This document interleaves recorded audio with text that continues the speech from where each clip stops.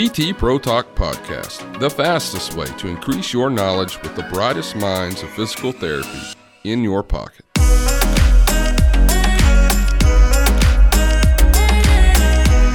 Welcome to PT Pro Talk Podcast. I'm Mariana Tondo, your host for today. In this episode, Dr. Eduardo Correa will talk about his career, the process of getting his PT license in Canada, and about the Canadian health system. Dr. Eduardo has a McKenzie Diploma and also talks about his journey in the McKenzie method and shares his experience working in a McKenzie certified clinic. I hope you enjoy the show. Hi Eduardo, welcome to PT Pro Talk. How are you feeling today? Hi Mariana, great. How about you? I'm good. I'm in Florida right now, so I can't be any better. Awesome. So, Eduardo is a Brazilian that works in Canada, and today he's going to talk a little bit about his story. So, Eduardo, could you tell us a little bit about yourself, about your career, and how did you get to where you are right now? Yeah. So, I'm a 43-year-old Brazilian. I was born and raised in São Paulo. The last 6 years I was living in Brazil. I lived in Salvador, Bahia, where I finished my studies. I started my studies in physio in São Paulo. Then I transferred to a university in Bahia, in Salvador, finish up, and then I worked there for 3 years. I worked in private practice, and I had this volunteer work that I had in manual therapy in a public hospital in Salvador. I worked there twice a week, half-time and part-time, and I did that for 3 years, and then after 3 years, I immigrated here to Montreal, where I had to go through an equivalence process to get my license and work as a physiotherapy. And I've been here for the past 10 and a half years now. I have 2 kids, 2 little Canadians. They were both born in here in Canada. And I'm married to a physiotherapist too that works in cardiorest it's the Cardiology Institute of Montreal. And we met also in university, so we're nice. University sweethearts. Nice. That's cool. That's exciting. And so you just mentioned that you had to get your license in Canada. Right. Could you tell us a little bit how was this process, like everything that you had to do to get your license? Yeah. I don't know if it's still like up to date, the process, but back then when I started, what you had to do is you get all the description of your curriculum. You translate that to French because I'm living in Montreal and the official language is French. So you translate it to French and you send to what they call the physiotherapy order, which is, I think it's the parallel to the PTA and the Crefito in Brazil. So you send them on and they will analyze it. They will take a look and they will compare to the Canadian standards of practice. And then I will see how many hours you did of this, the electrotherapy, manual therapy, pain, physiology, and etc. And then they will compare to the standard. And they will see what it's missing on your curriculum to be equivalent to the Canadian standards. And then they determine how many credits you shall take and which matter you shall take. And you need to do the internship, maybe? Internship, yeah, there you go. Yeah. You have to do internship. I had to do 2 courses, and that's another thing though. The professional order determines what you have to do, but it doesn't say at which level. So they say orthopedics, but you go to McGill University, you have orthopedics 1, 2, and 3. So then you have to take a placement test, and then that placement test will tell you where you're gonna pick up from. I was excused from orthopedics, but the order asked me neurology and psychotherapy. I don't even know why. Yeah. So I went to McGill University. Well, they asked me for psychotherapy. They said, well, we don't offer that course in here. I said, oops, I think we have a problem now. And said, no, just take anything that fulfill those credits. You shall be fine. I said, okay, I'll take orthopedics because, I'm an orthopedic guy. Should be easy breezy. So I went there and I took the placement test. So I was placed in orthopedic 3. I also took a neurology test and I was placed in neurology 2, which they had only 2. So my equivalence was very quick. I did 2 courses. Then I was lucky enough to have one in fall and the other one right in spring. So it was one after the other. Then I did my 2 internships that was the requirement. And 7 months later, I had my license. So that was pretty quick.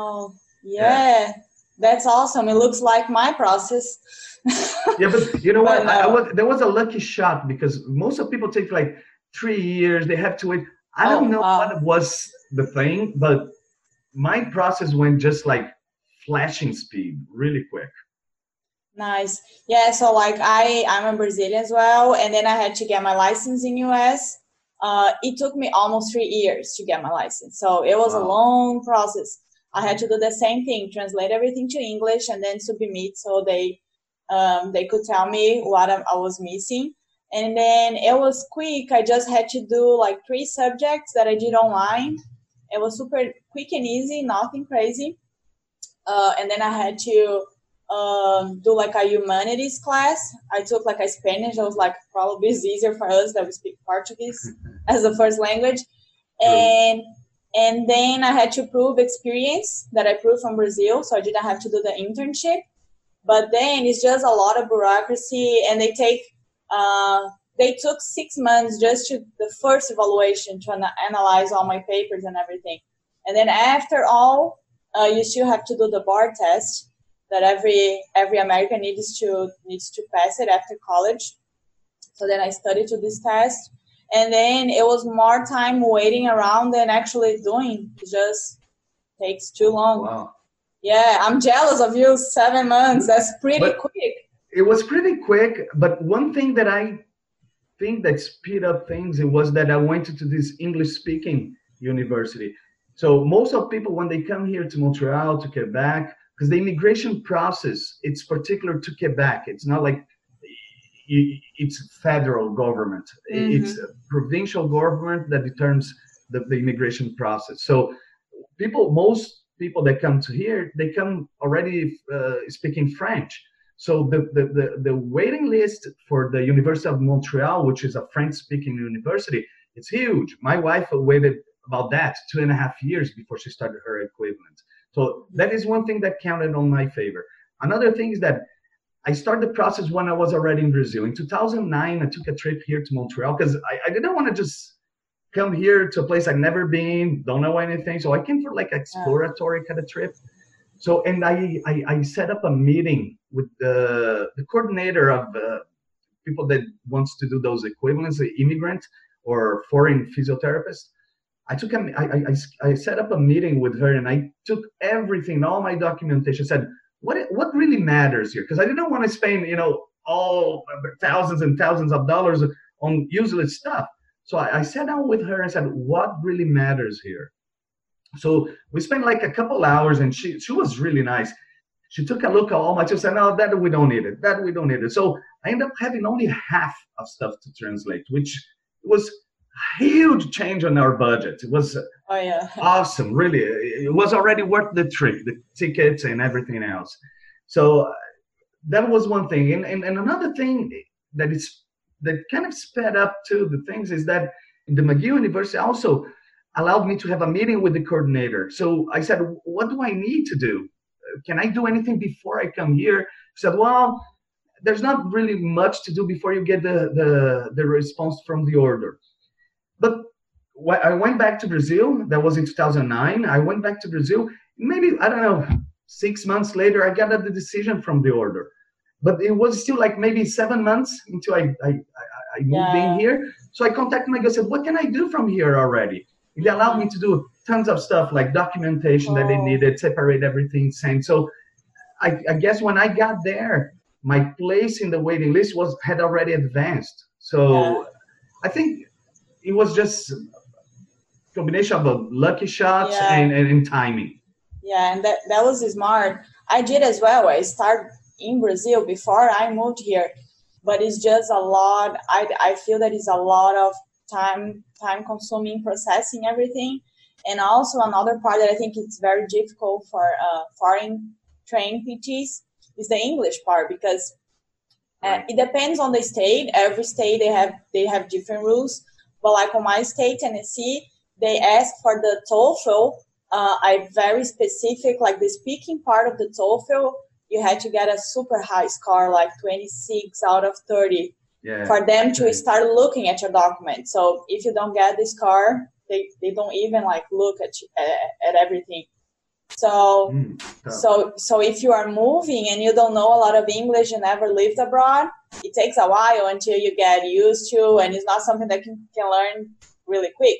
Yeah, that's true. It takes time. You have to practice. You have to live and experience and try to talk to people. So that was a huge thing, I guess, for me in the beginning, because I needed to get this score. I was like, I have to improve my English. And wow, what a challenge, Mariana. Oh, yeah, it was a lot of steps. But finally we are here, right? There we go. Look at us now. Yeah, right? Nice. And about the immigration part that you mentioned, so how did that work in Canada? Oh, that was an ordeal. As I said, it was a Quebec-specific thing. We were planning to go to Australia. That was the first idea. But it was tough because the equivalence, we would have to pay international student tuition, which is super expensive. And before we even planned to apply for immigration status. So it was a tough thing, and we gave up. We said, we've given up. And then one day, out of the blue, my mom comes in my room and said, look at that. The Quebec's government has someone in here today and tomorrow explain an immigration process. Apparently, physiotherapy is on the waiting list, on the wanting list. They need that kind of professional. I said, that looks like a scam. It can't be that easy. I said, I think it's a scam. She said, well, my mom said, well, what do you have to lose? Just go there, man. You're smart. You're not going to fall for a scam. I said, yeah, that's true. So I went there, and my now wife, back then girlfriend, went with me, and it didn't look like a scam at all. It was super organized and all, but all scams are super organized, right? And then when we left, it was like, oh, Jesus Christ, I'm so excited. We're going to enroll in a French course tomorrow. And my wife was like, oh, but what if it's a scam? That's true. So we went online and we did a research. Does the government of Quebec look for professionals abroad? And then, yes, we started popping up information that was a real deal. So we said, oh, that's pretty cool. And then we started collecting information. And this time, where we had all the documentations, and we sent it off to the immigration office that they have in South America, which then was in Buenos Aires. We sent it off, and they closed down, out of the blue, they closed down the office and said, we're going to transfer to São Paulo. And all the process that are now, we're going to put on a backlog. And we don't know how long. And we were like, oh. Usually the process will take like 18 months. And 18 months passed, and we didn't have any news. And we were like, oh, man, what's going on? So we start writing emails and calling and being, anxious and trying to find out information. And they were like, well, the max we can give is that it's a backlog, and it's going to take maybe twice as long. It's like, okay. And well, long story short, it took 3 years for us. And after 3 years, we got what they call the Certificate of Quebec that allows you to stay here in Quebec and live in Quebec and have all the rights, just like if you were a Quebecer. But you cannot vote, and you do not have the parallel what is the green card for you guys. You do not have the citizenship. What we have, sorry, let me rephrase that. What we have is a green card for Quebec. What we don't have is the citizenship. You have to live 3 years out of 5 having that sort of green card to apply for citizenship. So we did that, and 3 years more, a little 4 years, because we went to Brazil a couple of times, so that time is deducted, so the whole time. And after that, we applied for citizenship, and now we are Brazilian Canadians. Nice, very cool. So they were looking for a specific type of professionals, including physical therapists. So that's why they gave you permission to live there. Yeah, no, actually it's open for anyone. The process, anyone can apply. But it's a system of points. So work experience, and some professions, they count more points because they are in demand. They don't have enough people to fulfill the job. Yeah, so I think here works similar. They give green cards to physical therapists, but you have to pass through like a long process, and it's a little bit harder. You need like a different type of certificate. So you have to have more credits. You have to have the equivalence to the doctorate, which changed just now 1 or 2 years ago. So it's possible. It just takes a lot of time, and they require a lot of subjects and like all the credits, more than like if you don't need the immigration part of the process. So like, yeah, I didn't need it to pass through the immigration process because my husband is American. So for me, it was a little bit quicker on that part. So imagine if you have to have the immigration part and then the professional part. Yeah, it takes a while, but it's not impossible. They still give green cards to physical therapists that complete the whole process. Yeah. Nice. And you did everything from Brazil. We have to wait in Brazil, the immigration part of the process. Everything I did, I did from Brazil, and I waited in there before I moved in, because it takes lots of money too, right? So I mean, I was working hard in Brazil, trying to put some money aside. So, you know, because I knew the first year at least was going to be very rough, because I wouldn't work as a physio. I would have to work as a, minimum wage. So I knew it was going to be a rough year. So we had to put all money possible aside to make that thing work. It was a very planned out thing, though. I'll tell you that. That 3 years that eventually, because it was 18 months, and all of a sudden was 3 years. But it wasn't. Now looking back at the hindsight, it was not a bad thing, though, because it helped us to plan it better. You know. So I think the immigration process is only successful if you do all your research, if you plan it out really, really, really well. Yeah, planning in advance. I did the same. Yeah. It took me 2 years to really okay, now let's do it. I was researching and doing everything. And it's smart to start from Brazil, because then what you're going to do in the other country, just spending money in dollars, and it doesn't make any sense. You can work. So what you're going to do, doesn't make any sense. Yeah, so that's a good tip for the ones that are thinking about plan it starting out, the process.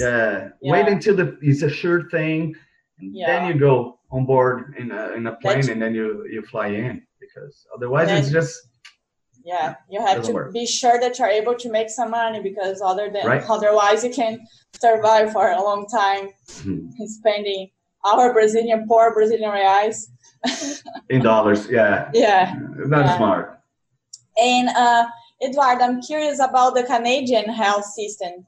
I heard many things, and I was just trying to understand a little better. So how that works are like big companies that hire physical therapists, which is more common, like just private practice, seeing patients one-on-one, paying out of their pockets, or is the insurance big? How everything works there? It's very different than how it works for you guys in the South there in the States.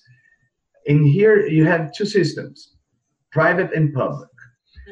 Most of the things it's private. It's public, sorry. The public system, you have a surgery, it's paid for. Medication, most of it's paid for. It's a good system, but it's overwhelmed system. So if you have let's say, an ankle sprain, and you go to the hospital and say, oh, I have a referral for physiotherapy, or for physical therapy, that's how you call it there, right? And here's physiotherapy, not physical therapy. So I have the referral for it, and the secretary will look, okay, we'll call you when you have a spot. That spot will take about a year to show up. Oh, wow. There's a huge waiting list. So that's where the private sector profits out of. You cannot have, now you do have some doctors that work in the private, but there's no surgery procedures done in the private. It's all on the public. Only consultations can be done privately, and physiotherapists too. So I work in a private clinic. My wife works in a hospital. The private clinic, how we work, it's mainly reimbursement from insurances, but it's not that crazy thing as it is in the state that you have to document all the modalities and each one has a code and you have to charge it's not like that. Listen, my session is $100. Okay, my insurer is covered 80%. So I'll give you $80 and my insurer has to pay you 20. Fine. That's how it's done, and it's done there. The secretary just does a thing on the computer and then deducts whatever the patient is covered by, and the patient pays the difference, and I get my money 15 days later. That's amazing. Yeah, So it's very so simple comparing to us here. Because the burden falls on the patient, not on us. My session is $100. You want to come see me? It's $100. So if you're going to pay out of your pocket, then you're going to ask your insurance. If your insurance accepts that we do it here online and you pay the difference, if you're not covered 100%, they usually have there's different insurers, right? So in different plans as well. So there's some people in good companies with good jobs, they have 100% and no budget. They can use physiotherapy as many sessions as they would like. And you have those that they are covered, let's say 50%, I think is the minimum, and they have a budget, let's say $1,000 a year. So you have to play smart with that. But even then, $50, $1,000 is like 20 sessions. That's quite a chunk, right? So that's how pretty much it works. If you want to go in the public, you will have it, but you're going to have to wait, and quite a long time. And that's done in the hospitals. If you want to right away, you can go see a physiotherapist, which is direct access. We do not need a medical referral for the insurance to cover. Patients come, and we just charge the insurers. No need to see the doctor first. And it's a good thing because we're there also to unburden the system, right? So if you have to pass to the doctor to see a physiotherapist, it will overwhelm even more the health system. So the goal is to kind of unburden the system. We have this kind of physiotherapists now that they're training. There's a pilot project done here in Quebec where we'll be able to prescribe image studies, some sort of medications, renew other types of medications. You have to go through a course, but it's coming because the whole goal is that we can be an unburden, a buffer for the health system.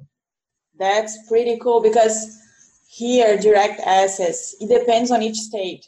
In Tennessee, it's like partial, so you can see the patients like a couple times, or I don't remember the number exactly of visits, maybe 6 visits or a month, whatever comes first, and then you need the referral.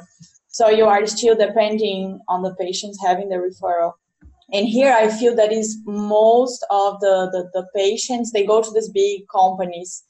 At least in Nashville, there are just few private practice. So that was like another question that I wanted to ask you. So do you feel that the patients, they go and they are willing to pay private, or most of the patients just wait on the list to have the public treatment? If they have the means to, they're willingly paying for. The physiotherapy it's highly seen here. People have kind of high regards for the profession, the society in general. So they willingly come, and even sometimes when they expire the insurance or they have a different injury, they will, if you do a good job, obviously, if there's results in it, they will come. The problem falls the same way they falls anywhere. There's good clinics and bad clinics, right? Anywhere. So there's the clinics that keep you there for ages, and there's the clinic that said, listen, it's not working, we need to do something else with your dog, something like that. If they fall on the good clinics, they willingly come. If they fall on the bad clinic, they're going to have a bad experience, and then they're probably going to start chiropractic. And usually they can get the reimbursement from the insurance. Is that common? That's nice. Very easily. It makes their lives easier and the PT's lives easier as well. I don't get much involved on that because I work in a small practice, right? So you were talking about big companies. There are big companies. What they're doing, they're buying small clinics or small chains of clinics. Like I worked in one that they had 20 clinics, 20 small clinics spread around Montreal. Now this big clinic came from Toronto and bought the whole company. So the 20 clinics. I work now in a very small clinic. So things are simpler, right? I don't touch money. I swear to God, and that's no lying here. If you ask me, How much it's charged a session in the clinic? I'm not sure. I think it's 90 or 100. I'm not sure. I swear to God, I'm not sure. Which is nice. You can spend all your time and energy on your patients. You don't That's have to all I worry do. about like all this part. Yeah, and I work for very honest people, so I don't even check if they're paying me correctly or not. I know it is correct. So I decided that my focus needs to be what I'm trained for, which is seeing patients. Yeah, and very this nice. clinic allows me to do that.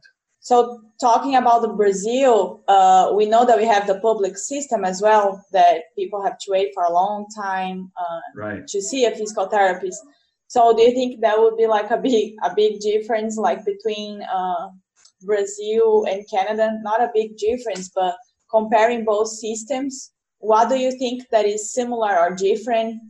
Honestly, Mariana, I can't give an honest opinion about it because first, I never worked for the public system in Brazil. Mm-hmm. All I know about the public system in Brazil, I come, as I imagine you probably come too, from a privileged family, right? Where we had insurance. So I never had to go to see a doctor in the public hospital and wait. So I was very fortunate to have a family that was able to provide a better life, that I didn't have to expose myself to that kind of endeavor, which it is going to the public hospital and having assistance in our country, right? So my opinion is very biased, and I don't want to seem that I'm giving an opinion that might hurt some people that are within the system, because I have no idea how it is. All I know it's true, how we know by the papers, by the news, the chaotic system and all, but I have never experienced the public system in Brazil. So I guess my opinion is very, very biased.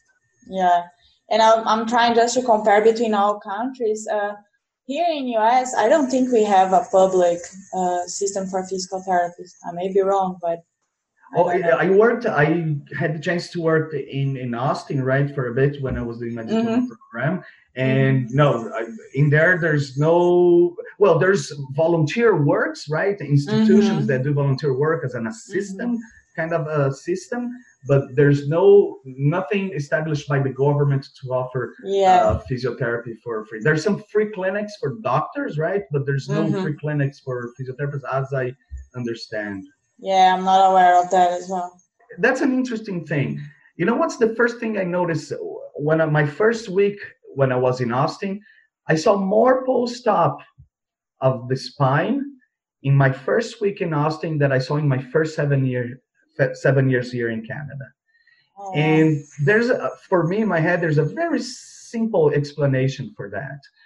In the States, medicine is a business, and in here is a public affair. So the government's not going to spend money on things that are proven not to work.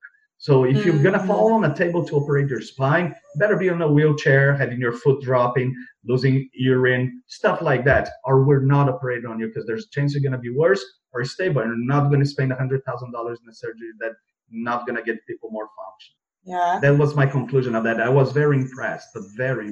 And some of my patients, they came for a post-op or for pain in the back. It's not even a post-op because the surgery had gone a long time.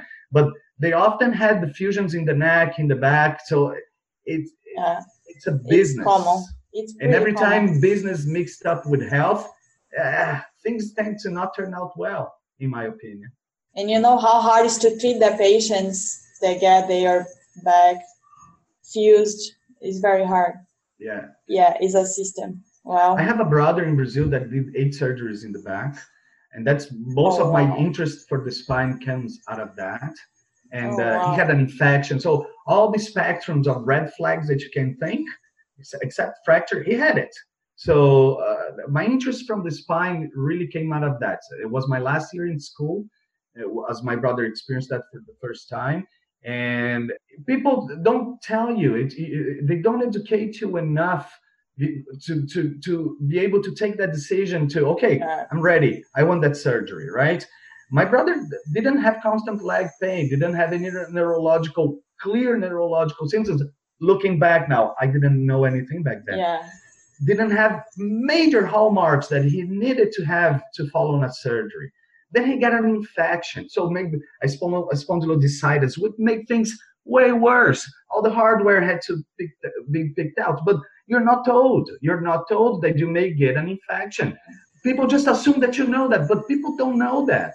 They don't tell you that, yes, we're going to fuse your segments, and you may have less pain, but you may have a harder time. Put your shoes on, put your pants on, put your underpants on. They don't prepare you psychologically for that. So I think a lot of pain is persistent out of surgery because of all the difficulties they find out they're facing then. They're all related, and it sucks, honestly. Education, right? Education, everything. So now you just start talking about the physical therapy part of our conversation. So imagine if your brother just passed through a simple mechanical assessment, and how many other patients that probably would be able to avoid the surgery passing through this screening. And you know what's the fault of the physiotherapy there? Is that society doesn't know us in Brazil. So my brother never had one session, not even TENS, ultrasound. He didn't have a session before the doctor offered him surgery. That's crazy, right? So it's crazy. It's just crazy. I find it crazy, really. So, then ends up the way he ends up usually, right? As the patients we see and all, it doesn't end up well, unfortunately, for most of them. And for at least, as research brings, for at least 50% of them. It's high numbers we're talking here. Yeah. And it's lives, right? So I don't know. And so you mentioned about your diploma here in US. So how did you start getting involved in McKenzie? How that happened, and then why did you decide to do the diploma? I am at the base of my career. I'm a manual therapist. Sorry, I did a certification with a big Australian institute. I did post-grad courses, as we call in Brazil, in manual therapy. I did tons and hundreds of hours of Maitland and Mulligan's and all those things. But everybody else in Bahia was doing that, right? So I was doing the same thing as everybody, and I was like, well, what is out there that it's a little different than what people are doing here? And I had been superficially in touch with the McKenzie, with the MDT approach in school, but because there was a book in there that I was a good student. I read a lot through my years, and I was usually in the library looking at books, and I crossed this. I remember it was a sports therapy book. Adams was the author. I forgot the name. It was a green old book, and that was McKenzie. It was still the old classification, the arrangement 1, 2, 3, 4, and etc. But I thought, well, that's interesting, but never took much interest on that after that book. So I had that superficial contact, and I said, well, there was that McKenzie guy. Is there anyone teaching that in here? And then I found online that there was a McKenzie Institute Brazil. I was like, well, that's pretty interesting. I'm going to do a course. So I traveled to Brasilia and took my first Part A with Jose. And Jose, I'm pretty sure he hated my guts in my first course because, well, first of all, I'm a very inquiring guy, and I don't shy myself. And I was a manual therapist, right? So how can you tell me that I do all this, and that, and I still am struggling with my patients, and you just do that or this or that, and the patients get better? And one thing that struck me was it was not only about what he was talking, right? They bring patients in, and it's not like manual therapy courses. Usually it's like, does anybody have a back pain in there? Does anybody have a shoulder pain? We're all physiotherapists. We're all biased. Of course, we're looking at that guy that published tons of articles. We're like, oh, right. And he mobilizes. Like, yeah, great. But it's so biased because we're therapists, right? We've never seen them assessing and treating real patients throughout the days of the course, having follow-ups. And then it was something like, okay, this is how it works. And I'm going to show you. You put in all those questions. I may don't have the answers, but hold on. Let's see a patient here.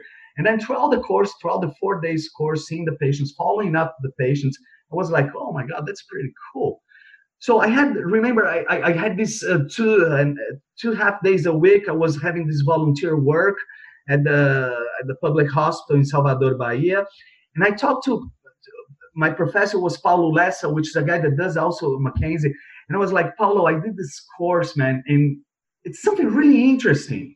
And Paulo at the time, he was an osteopath, right? So he didn't want to even hear much about it. He was like, yeah, right, Eduardo, do whatever you want. I don't care. And left. But one thing that he did, and it's true, he mentioned that, and he started giving me the hard patients. The patients nobody wanted. Go see Eduardo.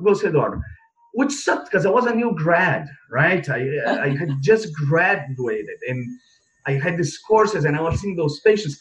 But that was like a light speed growth, and I started getting results. But what motivated me, Mariana, was just like kind of a Mr. Smith story. I had this patient, the first patient I saw, or second, something like that. Like in this first day I was in the clinic, I saw this patient, and he told me, I was like, what gets better, what gets worse, right? And he was like, man, lots of things gets me better, but there's one thing that, lots of things gets me worse, but there's one thing that gets me better. So what is that? I lie on my stomach and my kid sits on my back. It was like, oh, that's that little overpressure that Jose was doing. That's nothing more than that overpressure. I was like, okay, let's do it. Bang, centralization. And I was like, oh, that cannot be. And I was very gutsy. So I said, let's do some flexion. Bring your knee to your chest. And then the guy got pain on the cuff. And he was like, no, I'm getting pain on the cuff. And it's like pretty bad. Can you take it off? And I was like, oof, I don't know. But let's try. Go again. Boom, boom, overpressure. Centralized again. And I was like, wow, there's really something to it. I guess that if I did not have had that experience, that I'll probably have dropped and go back to my old manual therapy thing. So I started investing a little more. I won't say that I started being a purist and I started doing all McKenzie right after, but I found it was interesting. And I started applying more, implying into different types of treatments, and do my manual therapy more oriented based on my McKenzie mechanical assessment of direction of preference. So I would only mobilize in the extension for those that responded to.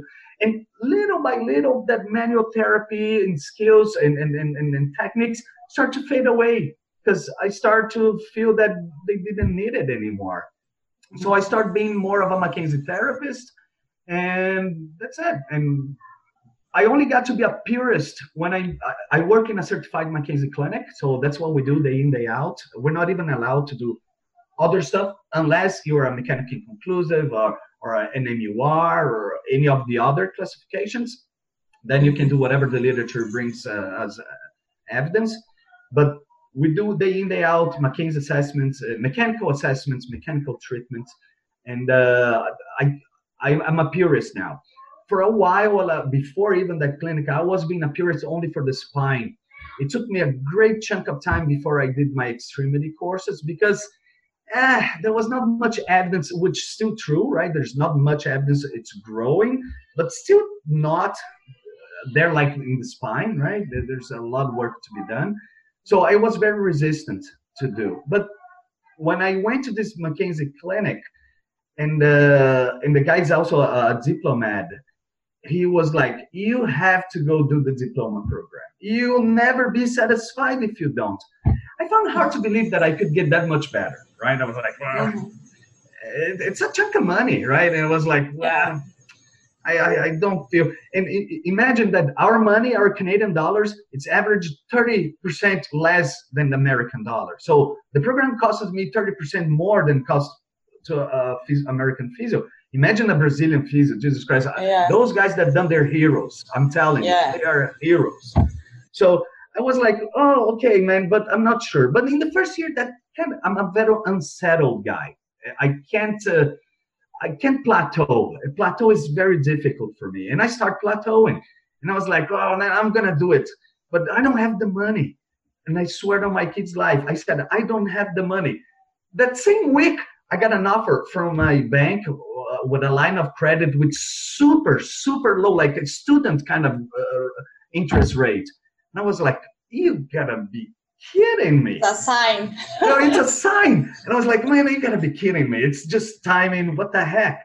So I talked to my wife because we did have some money aside, and the money was initially to a down payment on the house, right? So it was a touchy subject.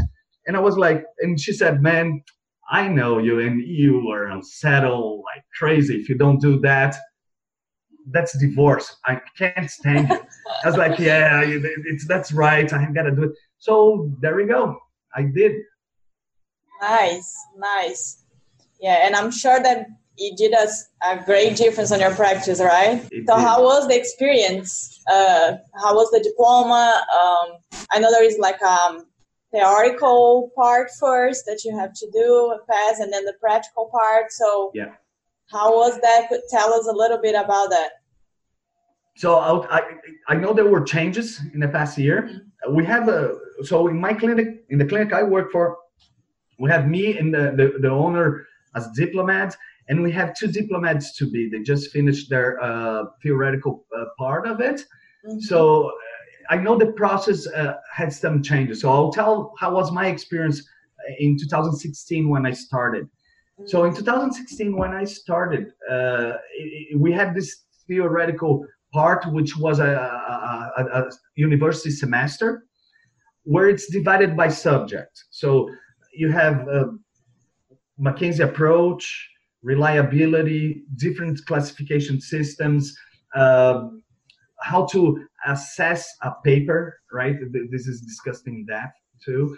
Discussing about treatment for tendinopathy. So it's a variety of subjects that involves musculoskeletal care, and that it's discussed evidence-based. It's very, very literate. So there's a lot of reading, lots of writing, lots of assessing, and it's you and a lot of other people, right? So you don't want to just come with excuse my language, but a crappy paper and show something that, internal validity, it's just out of the bounds, no working. So you really make sure that you do your due diligence and do the proper analysis and assessment of the paper. And then it's all high graded paper. So it's high level discussions. It's a very, very interesting thing. I really enjoy doing the theoretical part of that. And it was done at Dundee University in Scotland, where is a site as well for the diploma program. I think we have 3 sites that allows foreigners to come. You have others, you have in Australia, but it's only for Australians, New Zealand only for New Zealand, I think South Africa only for South Africans. But you have Scotland, which is open for anyone. You have Austin, which is open for anyone. And you have recently, in the past year, Montreal also, which is open to anyone too. Done by my great friend Michael Dyke and Duke. They're great guys, really, really good. Michael is actually from the same cohort from the diploma program I am, and it's a great, great guy. So, and Montreal is a great, fantastic city. So for those that are planning to, maybe you, Mariana, planning to do. I've been thinking. Montreal is a great option. I mean, I loved Austin. Austin is a great city. You have very experienced mentors there, right? I was mentored by Chris Chase and Kim Green. They're excellent. The city is amazing, but Montreal is very special. But again, I'm biased, right? I'm sort of a Montrealer now after 10 years, so for me, it's a little biased opinion. But back to the diploma program. So you have that theoretical program, which is lots of discussions, lots of reading. And then you have to write 2 essays. You write the essay. If you pass, if you get a good grade, you move on to the practical component. The practical component, there's usually a waiting list as well, depending on the site you choose. Austin, there's usually a waiting list. But once that waiting list is gone, you go to the diploma program, the practical component. You do the practical component, and it's both of them. I mean, there's no stress-free part of it. And I mind you, they advise you to work part-time throughout the process. I was a full-time clinician all through the process. Oh. So, and I had a small kid. It was tough as nail to accomplish that. I looking back now, I was like, how did I do it? But, well, hard work pays off. That's what they say, right? Yeah, so, yeah. And indeed it did. So I went to this diploma program. The diploma program, it's you have to be open-minded, right? Regardless of your level of experience. And ego sometimes can get in the middle of things, right? Because you're doing that for a while, and then sometimes you get some critics that they're always constructive, but sometimes you get a little, touched on your ego, saying, "Oh, I've done that forever. What are you saying?" Right? But anyways, you have to be open. You have to. So I went there. engaged in being an open mind, open spirit for that. But the first time you're there, that you're there with the patient, and then your mentor is there when it's bored and writing stuff, and you're like, crap. The first mistake was my first patient.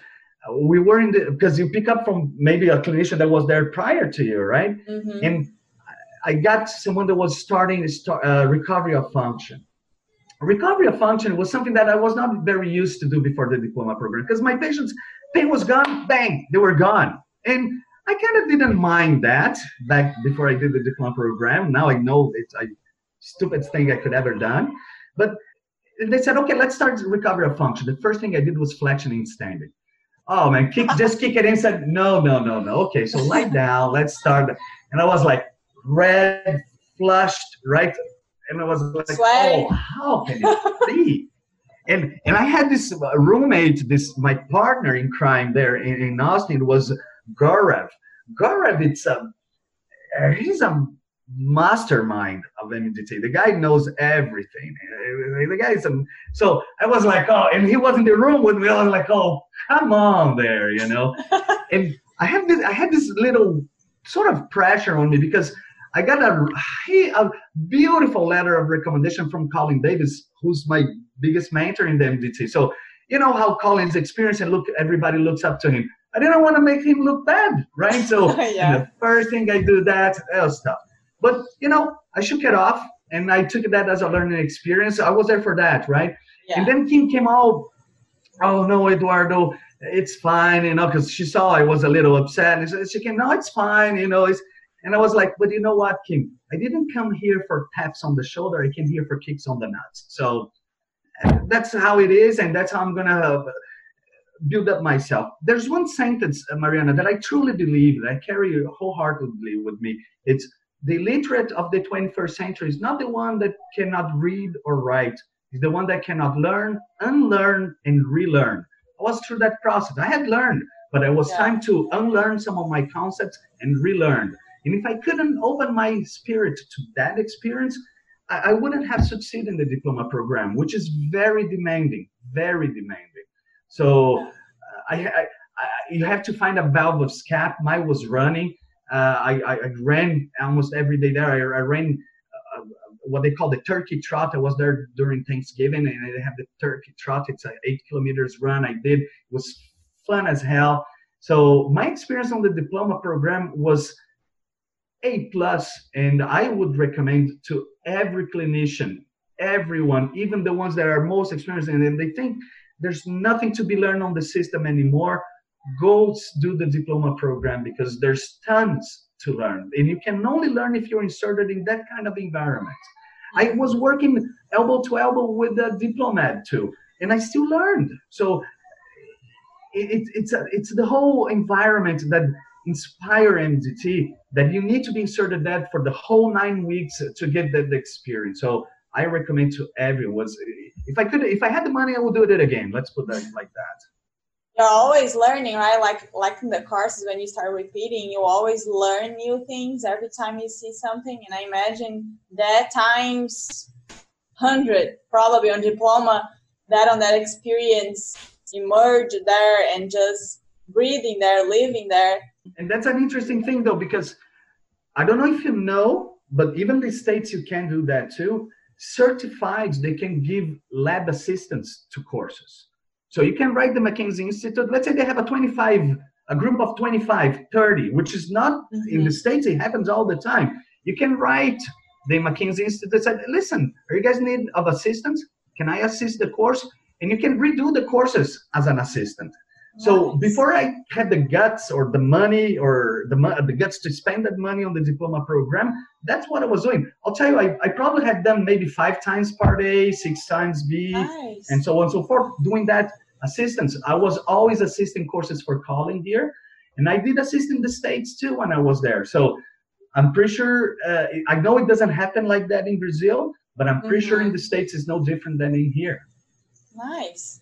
That's so, good you know, know. that experience of, it's not really what it's in the manuals that you can read every day. It's seeing the interaction of the instructor with the patients, different patients, assessing, treating. So you can learn quite a chunk of things by assisting those courses. My favorite part is watching them treating the patients. That's amazing. That's cool.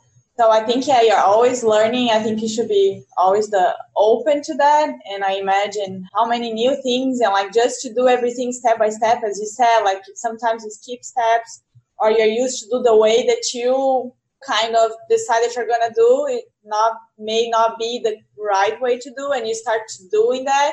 And then for you, that's your truth. And sometimes it's not the truth. It's your truth, right? Yeah, our truth. The clear one. Yeah. And after you finish that practical component, after 6 months, you have to do the exam. And that's where things really catch up. It's really, really hard. It's really stressful. It's 2 days. And you have 3 clinical scenarios every day. It's a tough one. And in each clinical scenario, you have 2 like big names of the method. So I had, we did not have Helen, because Helen was handling other business that time. But I had Kathy, for instance, which known to be tough one on the exam.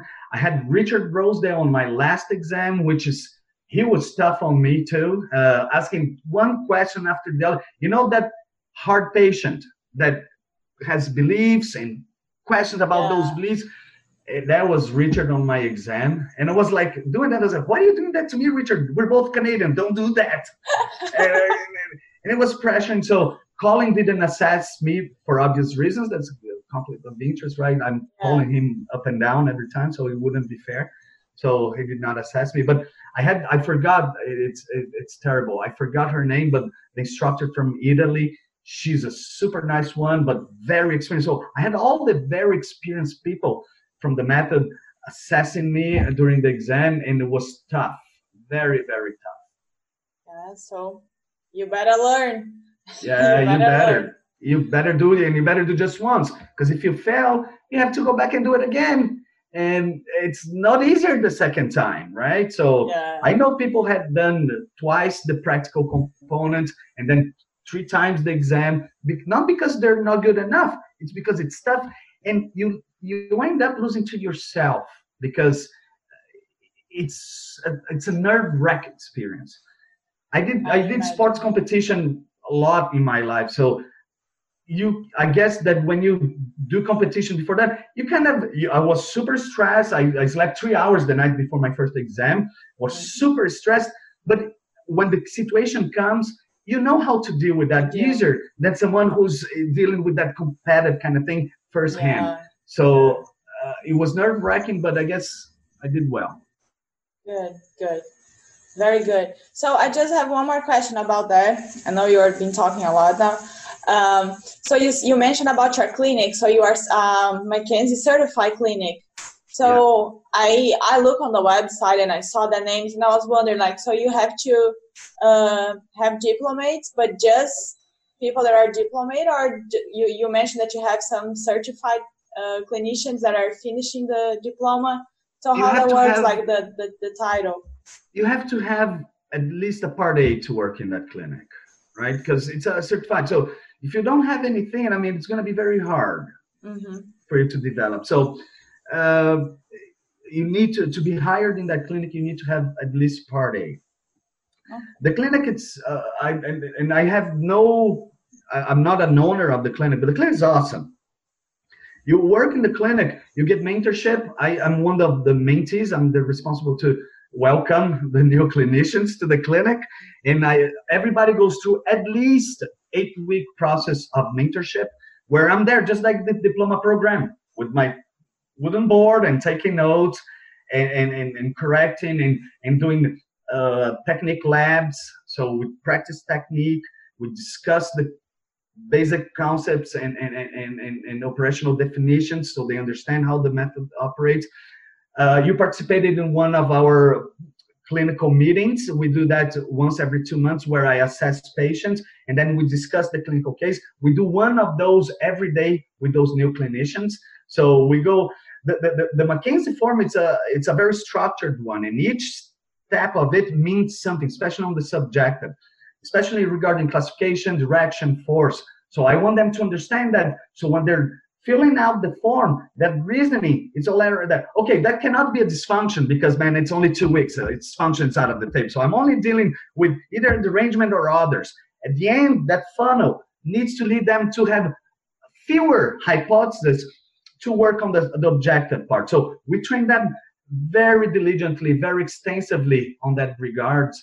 And and it's all offered by the clinic during your working hours, and it's paid for. Nice. So, which is really, very really nice. rare. Yeah. Yeah, very interesting. It probably helps a lot the people that are just starting to work on the clinics.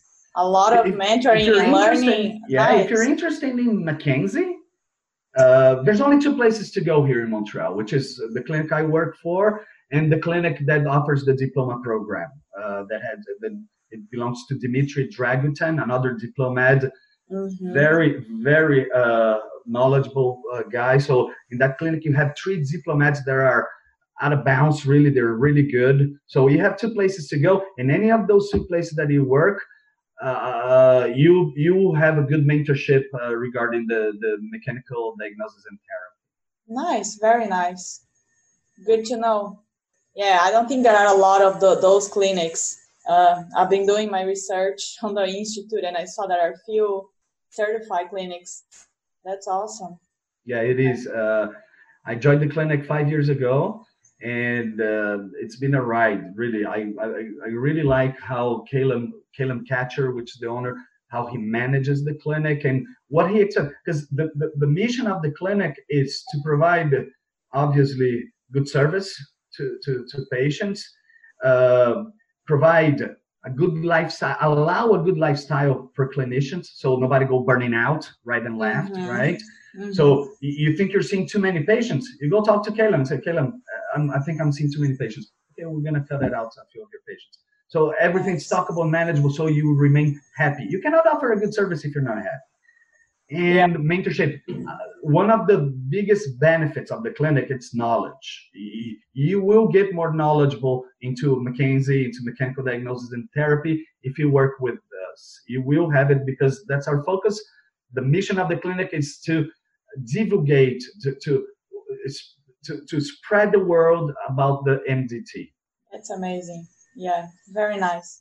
Okay, Eduardo, I have just now the final 3 questions that I ask every guest. So the first one, what is your favorite source of information? Do you have any paper or study, anything that you like in particular? I don't have any paper that I like in particular. I enjoyed the last SI joint paper that was published. I unfortunately forgot the author. It's changing the speech. I don't remember the exact words. Changing the speech on how we explain SI joint dysfunctions, right? The up slips, down slips, posterior rotation, anterior rotation.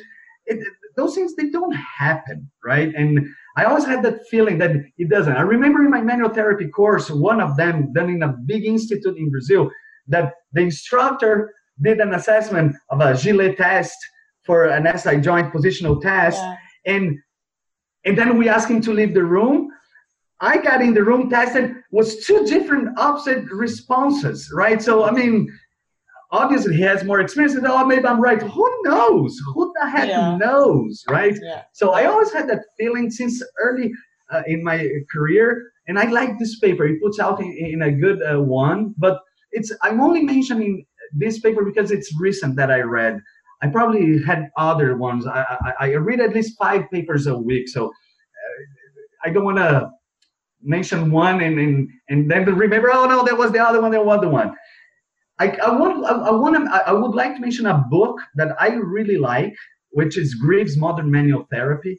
You have many volumes throughout history of physiotherapy. Greaves was an important manual therapy. He did a lot for our profession. In the last book, we have 2 chapters about MDT, one for the spine, one for the extremities.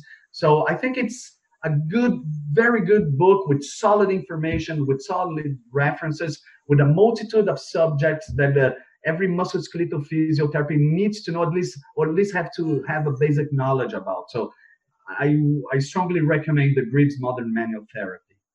Okay. I'm going to make sure they write down everything on the show notes so everybody can check later. Okay, I and think the then last edition is called the Greaves Modern Musculoskeletal Therapy, to get away a little from manual therapy, I guess. okay. Everybody's Okay. trying to get away from it. No, just kidding, guys. The manual therapists out there. Telehealth now. Yeah, it's funny Yeah. how a lot of my manual therapists said, you cannot treat hands off. And they're all doing web rehab now. And I'm like, oh, okay, what happened to you cannot treat hands off? I've been doing Yeah. that for 12 years, and you guys criticizing me. Where are you guys now? Taking Yeah. your butt. That's fine. I understand. I hope they understand better now, right? And they get that. So time's for changes. Time is for changes in multiple levels. I agree. I think a lot of things are gonna change. Mm-hmm. The way we relate to each other, the way we see physical contact, the way we see our relatives, how we miss and how important they are in our lives. So it's time for changes. If we don't change, then it's official. We're as stupid as a dunk, or even worse, right? So we have to adapt. You have to adapt. Yeah. You do have. Yeah. Second question, Eduardo. What would be the best advice you can give to the clinicians that are starting their careers? Okay. The illiterate of the 21st century is not the one that cannot read or write. It's the one that cannot learn, unlearn, and relearn. That's the best advice I can give a young physio. Be ready to shred all your certificates in face of new evidence. Be ready, because it will come the time, right? We have been, we the McKenzie therapists, we have been fortunate that the scrutiny of research has backing us up, right? But I tell you that, Mariana, with my heart open, I'm willing to rip all my certificates in face of good and valid evidence. And the therapist, the good one, is the one that does active listening to your patients. The truth is within the patient. And Cyrix said that many, many years ago. The truth is within the patient. And I remember I took this course with this Australian guy, Kim Robinson, very, very smart guy. And he told me this, and I carry that with me up to these days. If you listen to your patients, they'll tell you what to do. If you listen more, they will, if you listen to your patient, they'll tell what they have. But if you listen further, they will tell you what to do and cut your work to half. It's not about me, it's about them. So I make sure I actively listen to them, and I'm open to educate them gradually to as much as they're open to, and make their lives easier. Commitment to the mission of making people's life better, more functional, and open spirit. If you have that in you, you have all the tools it takes to be a great physio. The technical part, it comes with years of experience and hard work. If you're willing to put on, you're good to go. You're good to go. If you don't have it, then you have to rethink your priorities. Either you're going to do major changes with, I don't believe if you don't have that in you, it's very hard to bring it out and to make it flourish. But if you don't have it, think if physiotherapy is the profession for you. But if you have it, those two things, I think you have 80% what it takes to be a great physiotherapist. Yeah, I loved everything you said. I think it makes all the sense. Yeah, I agree 100%, everything. And the last question, what personal abilities or qualities that you think are important to become a successful physical therapist? Yeah, we kind of answered that, but open mind. You have to be open mind. You can't be, somebody will tell you eventually, I'm a McKenzie therapist, right? But somebody, every now and then, somebody can say, listen, somebody pushed on my back and it helped. I will not ignore that information. Mm-hmm. That patient had a past experience that was positive. Can I recreate that experience? I'm not close to that. I'm not going to explain to him that I'm moving the facets, and it's a whole different scenario for me, right? But I do think it's mechanical, and we're changing things. If I'm pushing the vertebrae in one direction, I don't know.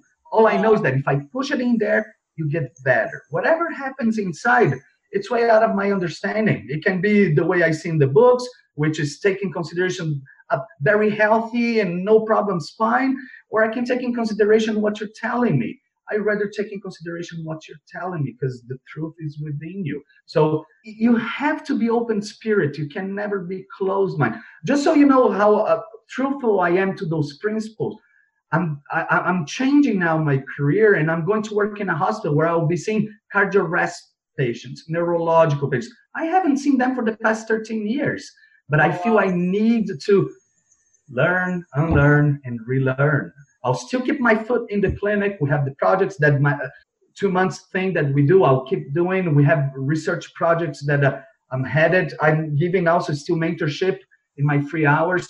I'm still very involved with all those things we talked, but I am throwing myself in something that I haven't touched in the past 13 years, only out of the will to learn and learn and relearn. I think it's we never can let ourselves get comfortable, right? Because if you are uncomfortable, you are learning. You have to be always moving, doing something different, because on the time that you are comfortable, you think you know everything. You kind of stop movement your growth comes out of learning. unsettledness, right? You need to be unsettled, because if you're just settled, that comfort zone, that's fine. I'm not criticizing. People that's fine. You choose the way you want to live, but I am an unsettled guy. I can't stay in the same place. You see, even we're talking, I'm moving, I can't. It's part of my nature. I cannot. So at a certain point, I was like, okay, I love the McKenzie approach. It made me the peaceful and even the person I am, because at a certain point, everything gets all mixed up inside you. So it made me the person I am, with my character of providing independence to people, being that by therapy or by advice in other fields. It's my nature now. So I love doing that. But I had that unsettledness saying, Eduardo, you got to do something else now. You have to. And it's funny because my first question when I got inside the clinic, I took a week off after my diploma program. And that's another advice. Take a week off after. You need it.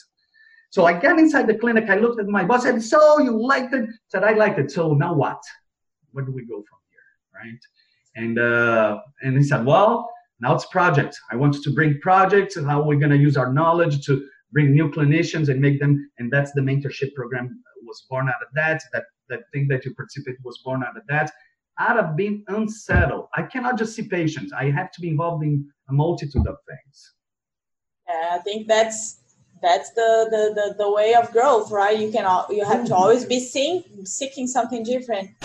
When you are too comfortable, you are probably not growing. So no, you're just vegetating. You gotta flourish, right? That is the whole thing.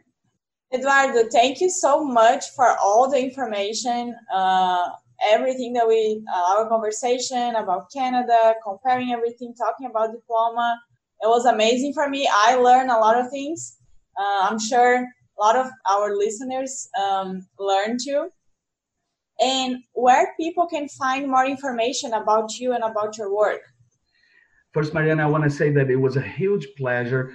I talk a lot. I hope you're probably not expecting that. I talk a lot, and my tongue just goes on and on.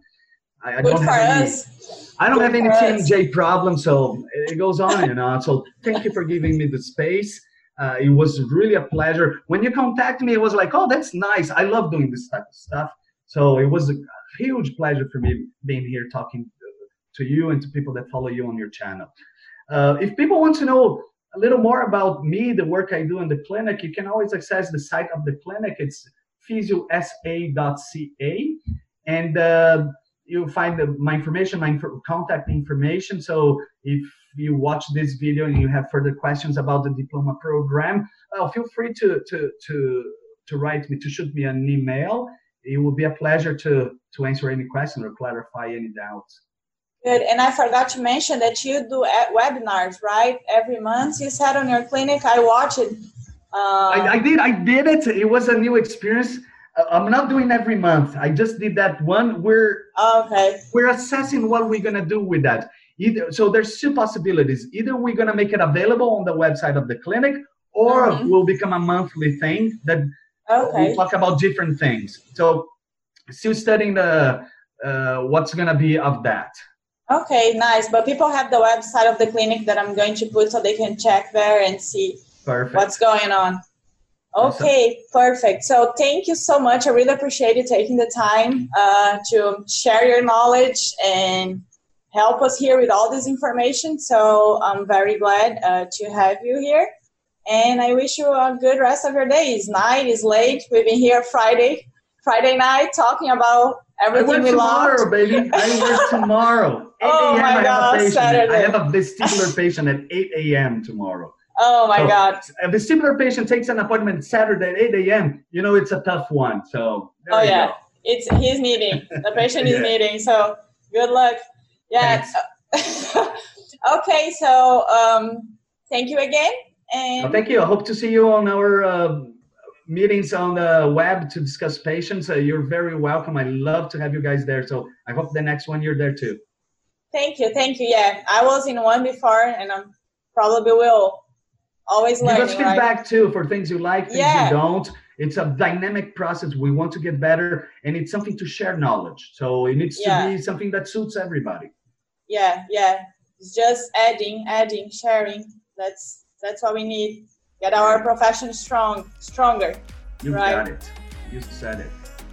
Okay. Thank you so much, Eduardo. Questions, suggestions, or topics you want to hear about, talk to me on ptprotalk.com. Join our email list to receive updates and new episodes, and subscribe here. Tell your friends about it and be sure to share. Also, leave us a review and let us know what you think. We are going to publish today's video recording on my YouTube channel, so you can check the link out in the show notes. Thanks for joining us, and I'll see you next time.